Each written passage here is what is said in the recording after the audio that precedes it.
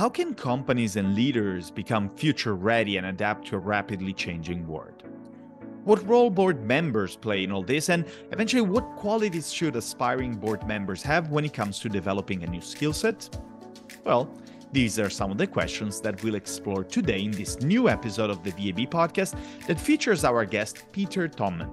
After 30 years covering executive roles at IKEA across Poland, Russia, Japan, and even more countries, Peter is now the founder and CEO of the Global Strategist Sparring Partner, a company that gets your organization ready for the future and establish true sustainability for your business, for people, and for the planet. He has an impressive background that I'm excited to host him on the show. Welcome, Peter. Welcome. I look forward to the talk. It's going to be a pleasure to have you here, Peter. But before getting to our chat, let me remind our audience about the purpose of this podcast. So, here across the episodes, we will always leverage on our guests' knowledge to learn with them about how you can become a better advisor and how you can accelerate your career and your business as a board member. Also reminding, here's your host, Andrea Iorio speaking. I'm an Italian keynote speaker to more than 100 companies per year, focusing on digital transformation, leadership, and innovation, and a best-selling author of 3 books in Portuguese. Yes, I'm based out of New York City now, but I worked over the last 10 years in Brazil as the head of Tinder and as a chief digital officer at L'Oréal, and where I today teach at the Executive MBA of Fundação Dom Cabral. But now, Peter, now to our discussion. It's going to be an exciting one. And to start off, I wanted to get a bit more of your background. So tell us more about your story of who is Peter so that our audience can get to know you better. Yes. So I'm first a Swiss national, and I grew up in the Basel region in a countryside restaurant. So my parents were running a restaurant, which kind of let me understand what hard work is. So they were for 7 years not closing it one day, and after 14 years they made first time holidays. So it was a very hard working environment. And the other part from this childhood time, which is very important, I'm a soccer fan from the football club in Basel, of course. And business wise, I was like after my studies, I was keen to leave this small country with the high mountains and discovering the big world. This was something which came inside myself. And then the door opener for that was IKEA. So IKEA. I applied for a job to become a business controller for East Central Europe back in 1989. And East Central Europe at that time was still closed. In school, we only knew this is like this Soviet empire, part of this, which was created after the Bolshevik revolution, and this whole world opened. And in this time, I joined this IKEA East Central Europe, and only 1.5 years I was in the company, I got offered to move to Poland as a finance manager. And I was like, wow, never had a leadership experience, nothing. And IKEA trusts me to take this responsibility. And then I felt, let's take it. I am ready for it. And then when coming to Poland, there was like one very small start job IKEA had, very, very small. Okay. And I stayed there for 15 years.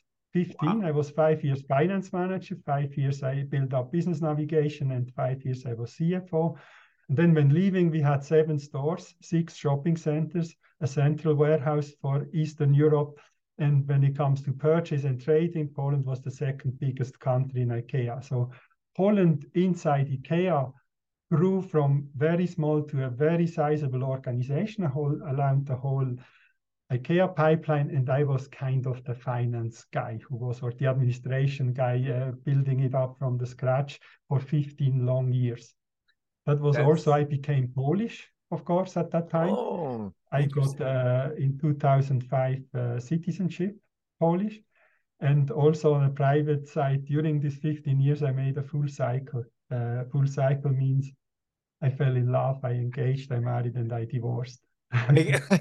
That's the full cycle. It's true. But, that's also part of really living in a new country. That's really amazing. And now you're back in Switzerland, right, Peter? Yeah, but came together, the divorce came together. IKEA was not expanding had a phase of no expansion. And I gave the signal, I'm ready to move on. And then my globe-trotting years started, I can say. I moved to IKEA Japan Also, it was just after the first business opened, kind of the same mission as in Poland. Just it was only retail, so it was only retail business, and it was much, much smaller. But of course, it was a wonderful cultural challenge. Japan, truly, truly different. Wow. So it was really the cultural aspect and how to work and how Japanese understand IKEA, how IKEA tries to understand the Japanese market. These were the topics. I think we were the first or one of the first big box retailers that were successful foreign in Japan. Now there are many others, but we were among the first. I'm sure, yes, and it's a very challenging market, to get in if you're a foreigner. Yeah, very hard. Yes, and then I was asked to join building up shared services in IKEA, and this is because in my MBA thesis, which I did at the end of my Polish time, this was the topic I covered, shared services. Okay. And then I moved to Leiden, to the Netherlands, and only after 1.5 years, we just went live with the first country in the first center. The CFO called me and asked me to join him, and then I went, and to my big surprise, he offered me or asked me or begged me, I don't know how to say, to move to Russia, because IKEA had a big crisis in the shopping center division there. Principally say the previous management was not fulfilling rules and regulations according IKEA standards. So let's say they were buying permits, etc. And then IKEA changed the whole management and put IKEA experienced people in, and I was the one for finance.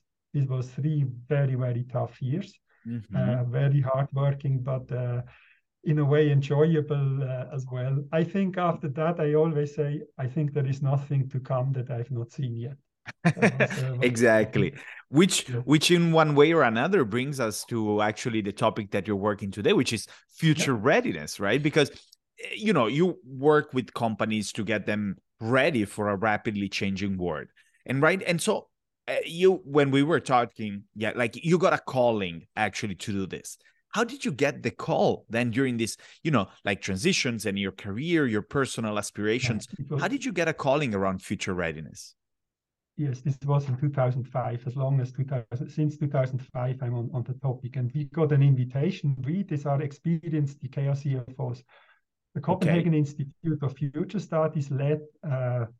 It was quite weird, the workshop. It was words in like from best practice to next practice to, I don't know. It was really difficult to understand what it is about. But then when it started, their mission actually was the CF or the finance world, which was perceived as, rather not a change agent, but rather as a roadblock. It was how to move these guys from roadblocks becoming change agents.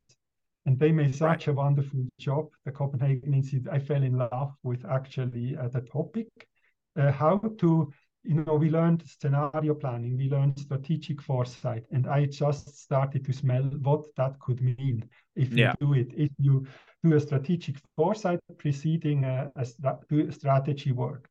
So when this education, they can say, in IKEA was over, I went to my CEO in Poland and said, listen, we have to do something. Poland is now joining the European Union. Nobody in Poland knows how it will develop after. Until the joining of the Union, everybody had the same, let's say, idea about the future. And then he said, okay, do it. There came my first strategic foresight project. This is how I came into it. I kept in contact with the Copenhagen Institute. One of my very best personal friends is actually a futurist there, which helps to be close to the topics.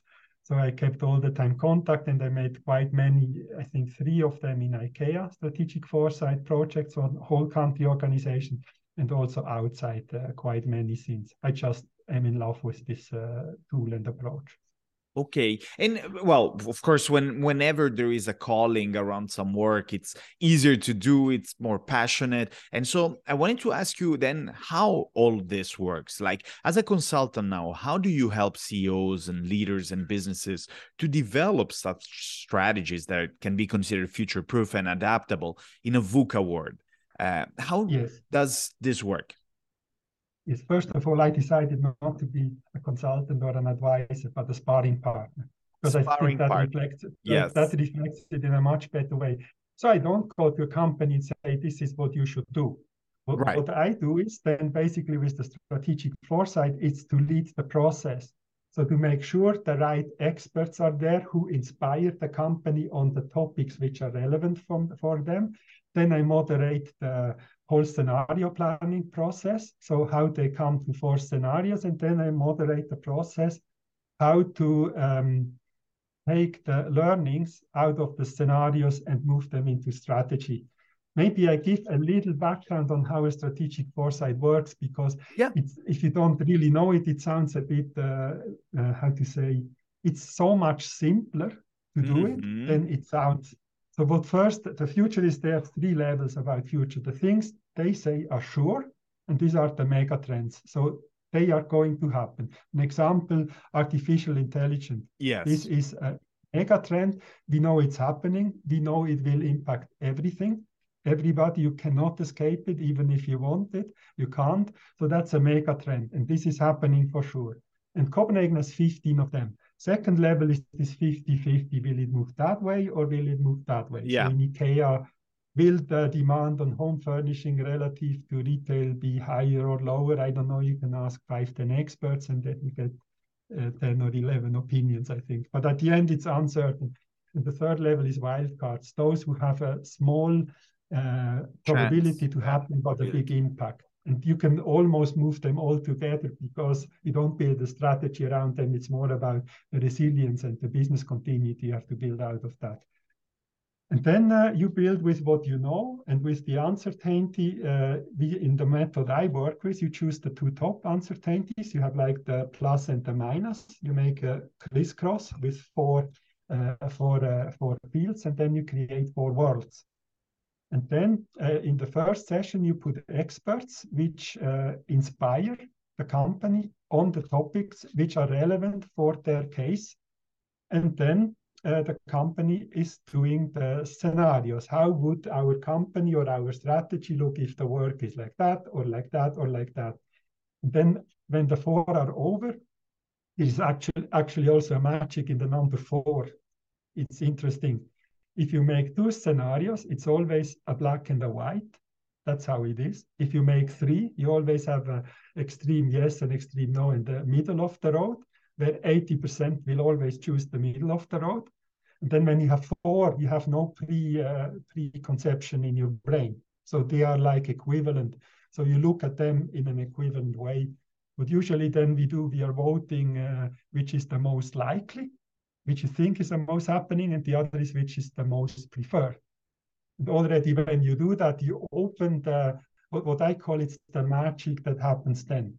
Because you move from running behind the future and adapting, you move into creating the future. So what you do, you put yourself 10 years into the future, you make 4 scenarios, and then you think this is how the world could be. And when you then move into strategy, then you build a strategy for the future, which is complete different mindset than if you just start today from status quo.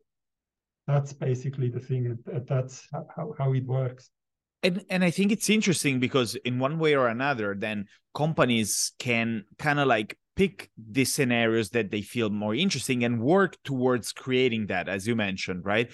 And so it's more like, instead of just, expecting the future to happen, is like building and creating it, right? And so when it comes to leaders of these companies, like how should they act, let's say, with this increasing disruption caused by digitalization, for example, in technologies such as AI, blockchain, and so on. So how can these leaders stay ahead of the curve and, working with the boards, especially because whenever we look at the decisions that boards make, to me, oftentimes they are the decisions that shape the future of the companies, of course, together with management.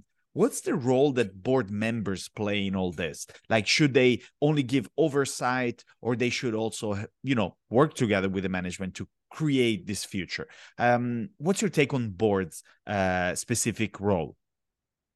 Yes, I mean, I can also refer to a study that Copenhagen Institute did exactly regarding that. So boards consider themselves the future readiness as one of their top most important topics. But then it's strange when you look what the activities are for getting future ready is hardly anything in that is about 5 years plus in the future that is systematic. So these are things like, one is the business continuity in case of a disaster. It's about succession planning. It's about such activities, but this is not part. And I call it a strategic foresight paradox.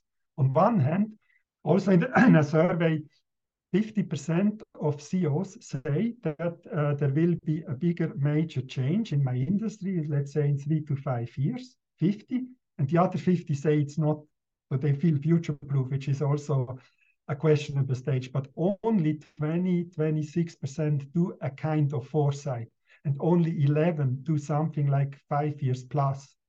So this is almost absurd. You say something big is happening, but you don't prepare for it.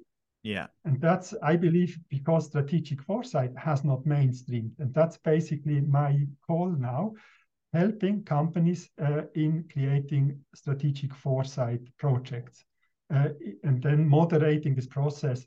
The way I work, it's like you have basically the company invests 15 days. It's 2 days for input, 1 day for deciding about which are the uncertainties, and then it's 2 days for the creation of the scenarios. And then the rest is, after workshop time to summarize it and to make sure it moves into strategy. So another thing, a lot of foresight projects are done for the gallery, I can say. They do foresight projects because they look cool, it's interesting, talk about, but then the step to move it into strategy is another key thing. It doesn't make sense if you make future scenarios and then it doesn't lead to any action. Oh, no, that's exactly true. I try to join. That's why I think sparring partner is good. Like in sports, what is a sparring partner? The sparring partner is not about being the one which is the hero. The sparring partner makes sure that the hero, in my case, the client and the customer, is at its best. That's how I see my role. So I try to spar with the company so they get the best out of their strategy to be future ready, really. It's true. I like the idea. I think most companies, maybe, as you mentioned, they make it wrong. First of all, in some cases, they think there's no way to just predict the future, so why make the effort? Or maybe they subestimate change, and so they kind of like keep on doing the same things in a world that's changing. Also, this brings a discrepancy. And also, a third big problem is, as you mentioned, they might do these strategic foresights and plans and look at the future, but they do not do things related to that. Like, they do not implement the initiatives that are needed. Like, how important is this implementation part? Do you also work on that, or basically only on the strategic foresight planning?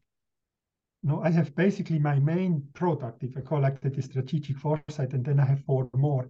One is strategy development, but most companies have actually a cool process there already, if it's OKR, if it's balanced scorecard or anything, but I can moderate or co-moderate. Then but I want to, when I get involved in that, it's the most important is to make sure these priorities from strategic foresight are in. Maybe I give an example. When we did it for shared services, that was 2016. Okay. And we had like 3 keynote speakers about the future of the shared service industry. And one, we had 12 conclusions, but one was there will be a war of talent. There will be too less talent. And then it's, the typical foresight. We knew and we were sure it's going to happen. So we knew before it happens. So we had a very strong focus on how do we work in the world of there is a war for talent. So we defined, in our case, we defined shared service as a talent pool. So we were working actually the goal was 5% of our co-workers are leaving for other IKEA units. And by this, we got very attracted on the market. We got top talent in. And in reality, we delivered 3 to 4% a year. It was one of the measures which was very successful. And we also built an activity-based office very close to the needs of the people. So it was I believe it was one of the coolest offices in the whole IKEA world at the end. But it was like we worked proactively, and not now when then it happens and companies, oh wow, we have now 2 less people. What do we do? So we were like aware of it. But then this it's summarizing I call them strategic considerations, and then they have to be part when you start strategy development. And then another part, I think, which I think many companies do a very bad job, this is to bring people with them. I think the launch of a strategy is a very, very cool kickoff where you do involve the people, where you plan half a year in advance, and you let's say, the strategy for HR not be presented by the HR manager, but the HR team, and you put them on a stage and you tell them present it and do it the way you want, just don't use PowerPoint. It's cool day. On the other hand, it also, each team prepares, how do I present it? By that, they also have to occupy with themselves what's the most important. And by that, the whole team realizes what is actually where we want to go. So I love organizing kickoffs that are transporting the message to the many people and not only to the management. Then what I also have is the plan to perform form process. I think also follow-ups are very, very often past-oriented. When you compare actual budget, you compare to the past because budget was done in the past, and you always explain what happened, why is it not where we are.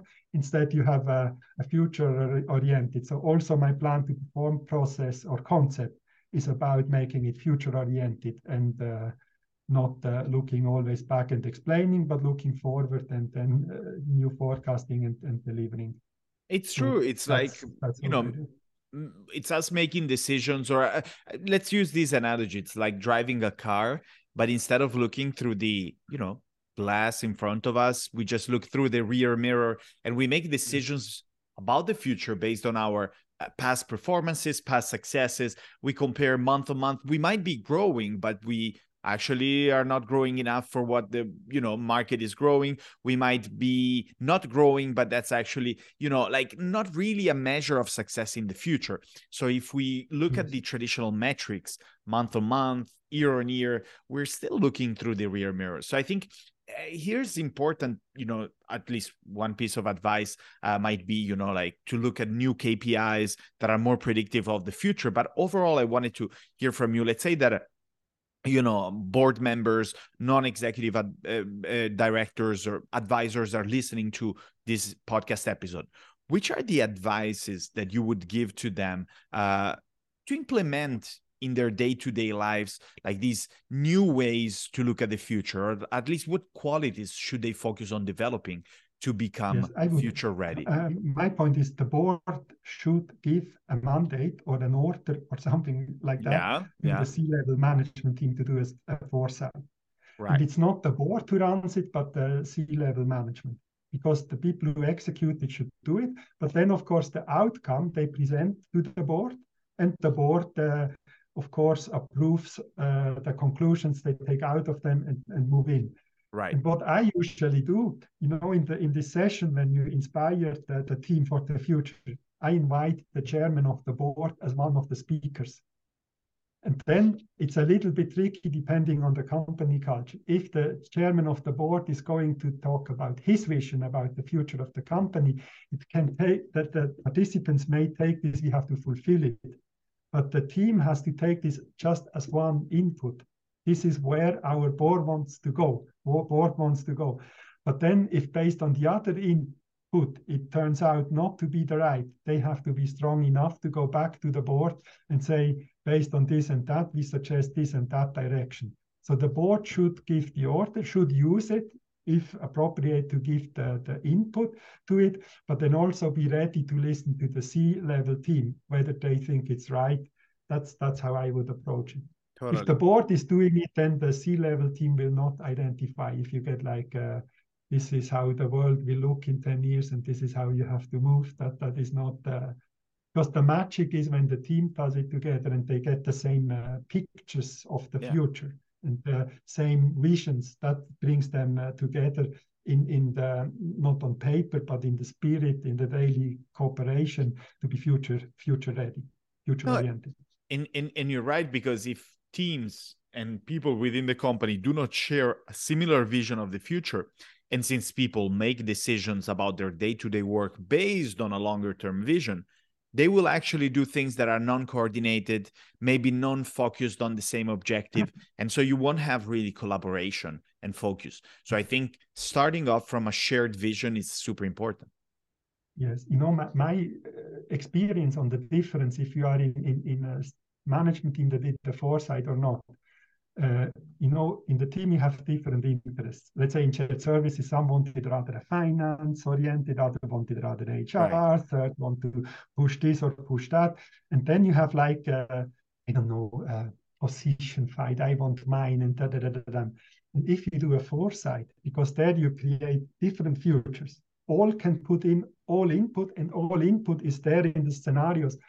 But then together in a structured process, you come to a conclusion. Let's say board of talent will come important. Yeah. So it doesn't matter if you want a finance center or a continuous improvement priority is important, and you agree. And then you have this position fights get less, and you get more, how to say, constructive. You create these pictures of the future, and you work towards them together. I feel you have a higher level conversation after. You look differently also into the future, because this is a development that is important, but you don't know how it develops. Let's take metaverse.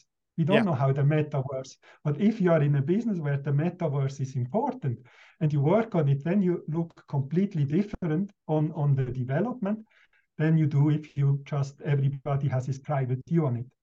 Yeah, that's totally true. That's totally true. That's really nice insights, I think, for our audience who struggle at times with these way of looking at the future and the way to engage actually teams on it. I think, oftentimes we look at our day-to-day work, we just do what we think it's important for now, but we do not think too much about the future, right? And I think this should definitely change. And Peter, and please go ahead. Think on the disruptive world we are in. I think it's mandatory now that every 3 years, 5 years, I don't know, you move the whole team out of this daily work and you think, is our model still right in a perspective of 5 to 10 years? It's just, I think, important now. It's key. And we should have these moments, or at least interact with people that are also outside of our market, outside of our industry, other peers. And I think this maybe brings us to another question that I wanted to pivot away and ask you about VAB, right? We're on the VAB podcast, and VAB is a great network of peers and people who also think about all of these issues. And I wanted to get your personal perspective, actually, about your experience at VAB so far, how it has worked out for you, if you made some good connections, and eventually if it also helped in this kind of like strategic foresight work that you do because of exactly like exposing yourself to such amazing people. Yeah. First of all, we had lately a face-to-face meeting in Zurich, the Swiss chapter. And then after that, I put a post on LinkedIn and I started like this: if the virtual advisory board would not exist, it would be high time to invent it. I think it's just great. It's just great. I don't know, we were 30 people there, probably 50 nationalities, all sorts of industries, and all are, the profile of the people is so interesting. I think that for me, the big value is the network. I must say a lot in the content is about startups, it's about venture capital, and these parts which are not so much in my interest, I think. But then the networking, just having the door open, I can call anybody in the virtual advisory board and just say, let's have a virtual coffee and we talk about this and that, and the door is open. This is a big thing. And then this board tribes we started. I'm in one group with, we are now 7 people. It's amazing. So we meet 6 times over a year, and we decided in autumn we have a retreat in London also. Yeah. And these are, so diverse, and I feel like, sometimes you're very alone in your decision making. What should I do? And I think there is like an anchor of people I can share, including personal issues, not only strict business, which is outside your usual network. So I can have this like a sounding board. So for example, my new positioning, I was sharing with them and got very, very valuable input points that I would not have seen before. I got from there. This is amazing. And now I met also when David was in Zurich. Yeah. So I'm now. I talked with him about was kind of the idea, and now we agreed. So the Copenhagen Institute of Future Studies will become a partner of VAB. That's And amazing then to hear. it will offer, like, if you get member of the Copenhagen Institute of Future Studies, costs €100 or something like that. Mm-hmm. And you get access to all the documentation they do. They have a fantastic quarterly, I think it's more than a magazine. But basically, if you choose that, then you can stay on top of the future with a world-class institution. And I'm then inside the VAB. I will be the ambassador for future readiness. So I will make the VAB community aware of if there is an interesting, I don't know, webinar, if a new documentation that is worth to look at. Lately, they made a fantastic Delphi study about the metaverse. Amazing. I think would be interesting for everybody, and I could share that with the VAB. So I feel very warm and very, how to say, I get good vibes when I think about VAB. Of course. I love it. I think the VAB community also thanks you very much for that, because I think it's something very important to each one of us. And so it's going to be very nice to actually be able to rely on such an amazing institute and to have you as that pivotal person that can help people to get really, again, as a sparring partner for future readiness. So I really wanted to thank you on behalf of the VAB community, on behalf of David and Mark for this. And well, now, Peter, that our conversation is moving towards the end, I didn't want to close it up before making a last question, like a bit of inspiration from your best readings, books, podcast authors. What do you think that are some suggestions, or at least, some things that really changed the way you look at the future, or anything in your career that you recommend other people listening to or reading? Any piece of advice? Yes, and it's connected to the Copenhagen Institute again, because they had different publications all the time. And now, since I think May 22, they have one publication called Farsight. This is a quarterly magazine. It's 90-page plus, so it's a lot of content, and all are future-related topics. And this is the one I would recommend any business person, board member, C-level person to kind of subscribe and read, because it's a pretty little effort actually, and when you have it, it's fun to read it, to stay in tune with the future. Farsight is the publication. You need to be a member of SIX, but as I said, it costs 110 or so euro, which is like the subscription of a newspaper or something.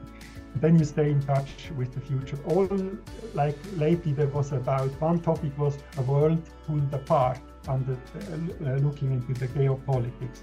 Like in the last edition is this Delphi study about the metaverse, etc. If you subscribe to it and follow that publication, very easy actually to stay in tune with the important topics for the future. That's a great piece of advice. And also, really, thanks for strengthening this bond within VAB and the Copenhagen Institute. Thanks a lot, Peter, actually, for the conversation. Oh, sorry, go ahead. Yeah, maybe if somebody's interested in how to get this Farsight or interested to learn something about this, just contact me inside VAB. I will be the bridge between the two institutions anyhow. That's amazing to know, and just know that we're going to share your contacts within the description of the episode. So for who's listening and is interested in getting in touch with Peter, you can find it within the description of the episode. And so, Peter, I just wanted to thank you so much for your amazing participation and discussion. Thanks for sharing with us and the VAB community all of this knowledge. I really hope to welcome you back soon, anytime, to the VAB podcast. Yes. Thank you very much for having me a guest and giving me the opportunity to share what I just shared. Thanks a lot. It's been a wonderful discussion. And now that we've reached the end, I really hope that you all listeners enjoyed listening to the episode, and be sure to expect more and more high quality content over the next one, with more guests from the VAB community coming to share their knowledge and ideas. Stay tuned. And if you enjoyed this episode, don't forget to share it with your colleagues, friends, family, whomever you think will benefit from this great discussion with Peter. And that's it for now from the VAB podcast, and see you in the next episode.